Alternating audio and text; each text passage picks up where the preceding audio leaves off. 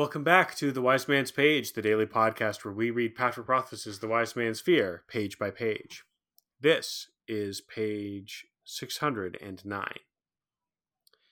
His eyes moved to the ridgeline, then back to me. I'd take 2-1. We've got surprise. We're right up close. He paused and coughed into his sleeve. He spat. But there's 20 of them down there. I can feel it in my balls. Can you convince Dayton? He nodded. He'll believe me. He's not half the ass he seems most of the time. Good. I considered briefly. Things had been happening more quickly than I can tell them aloud. So, despite everything that had happened, Dayton and Hespe were still 5 or 6 minutes behind us. Go turn the 2 of them around, I told Martin. Then come back for Tempe and me. He looked uncertain. You sure you don't want to come now? We don't know when their guard might change. I'll have Tempe with me. Besides, it should only take you a couple of minutes. I want to see if I can get a better count of how many there are. Martin hurried off, and Tempe and I edged our way back up the top of the ridge. After a moment he edged closer until the left side of his body was pressed up against my right. I noticed something I'd missed earlier. There were wooden poles the size of tall fence posts scattered throughout the camp. Posts? I asked Tempe, driving my finger into the ground to illustrate what I mean.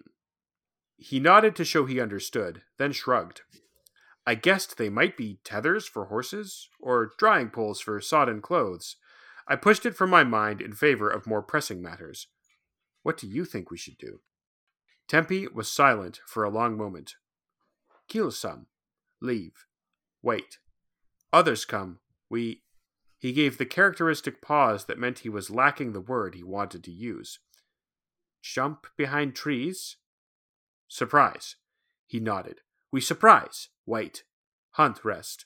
Tell Mare. I nodded. Not the quick resolution we had hoped for, but the only sane option against this number of men. I guessed with surprise on our side, Martin could mark as many as 3 or 4 with his bow before we were forced to flee. Odds were he wouldn't kill all of them, but any man arrow shot would be less of a threat to us in the days to come. Any other way? A long pause. No way that is of the Lethani, he said. Having seen enough, I carefully slid down several feet until I was out of sight. I shivered as the rain continued to pelt down. It felt colder than it had, End of the page. I'm Jeremy. I'm Jordana. I'm Nick. Ferrule Chill and Dark of Eye. Oh. I also have a thought. But it doesn't regard that. Think it. Okay, so the posts. Do we find out what those are for? We do. We find out about it in a couple pages. Oh, okay. Well, don't tell me, because I have a theory. It's probably wrong, but just in case it's not. Maybe... Well, what's your theory? Well, they're tall, so maybe they're for attracting lightning, so that it doesn't hit people. Or tents and burn them. Now, that's a mighty fine theory there, but I believe that a lightning rod, if it's to be effective, has to be made of metal. What attracts electricity? A plain old wooden post ain't gonna do much. Lightning would still theoretically hit the tallest thing around before it would hit a not tall thing, though, wouldn't it? Yeah, that makes sense. That makes sense. One more thing. There's a giant oak tree in the middle of the clearing. Oh, yeah, right. Now, I'm just a simple country a meteorologist, but I simply don't think that some wooden posts about as tall as a man-high fence is going to get the job done. Yeah, well, I don't think 2 wooden posts of podcast hosts are terribly good friends, so there. Wow. Oh. Roasted. Jeez. Oh. Nick, I think we need to get some aloe vera for those burns. Yeah. I don't think I'm going to recover. Okay, I'm done. Yeah, aside from the post analysis, and aside from this call out here that there is a bit of coldness, which is of course the sign of Cinder, I can't find a ton to analyze on this page. I guess what I could talk about is the impossibility of, or the apparent impossibility, because ultimately they do this, of slaughtering everybody in one fell swoop and going home. It looks like this is going to turn into a long drawn out hunt. And sounds like Kvothe and everyone involved right now is like, yeah, we can just hunt these guys over the course of several days, and they're not really thinking about the potential for like being hunted right back.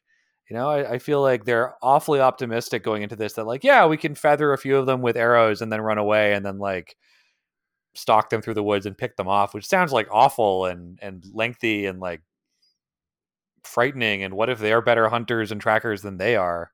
They've already underestimated them a whole lot. I don't know. I just think, I guess this is the best they have under the circumstances, the best plan they have, but it's still like feels like half baked. I mean, I think that they just can't let themselves think about that too much. Like, what if it goes wrong is not the best way to go into making a plan. Like, I agree that like it's not without its risks, but what they're talking about doing is guerrilla tactics, right? They're going to ambush the guys they find at the camp and kill as many as they can, and then retreat before the bandits can mount a counterattack. And then they're planning to come back and do it again, and hopefully pick off enough of them that the rest flee into the woods, and then they can kind of hunt them down. Which, if you have the element of surprise, frightening your enemy from surprise and kill, with a kind of like shock and awe attack, doesn't seem like the worst strategy. What I kind of find interesting is that Tempe is on board with this plan, and there are other plans that he says would work but are not of the Lethani, so he wouldn't consider them or bring them up to Kvothe. But the fact that this plan is consistent with the requirements of the Lethani is interesting to me, because this is like the scaled up version of, sticking someone with a knife when they're not looking. Attacking from ambush when the enemy is unprepared does not strike me as particularly honorable, which just tells us that the Lethani's conception of what is right action and what is not is more flexible than we might think. Yeah, it's certainly not like chivalric honor. Mm-hmm. Yeah, it's kind of its own thing. It feels, in this case, less of like a moral compass than it has in previous pages. Well, yeah, because under what circumstances is attacking somebody from ambush the right thing? Right? Now, I think that there are cases to be made for that, but they wouldn't align with, like, as you say, a knightly code of honor. See, like, I do think that in some sense the Lethani is an honor code. I just think that the Adem's understanding of what is honorable or what is right is not the same as people in the Commonwealth. And so what the Lethani dictates as being right action might not strike you or I as being right action. Yes. Huzzah! I'll drink to that. And we'll all drink to that on tomorrow's page Of The wind!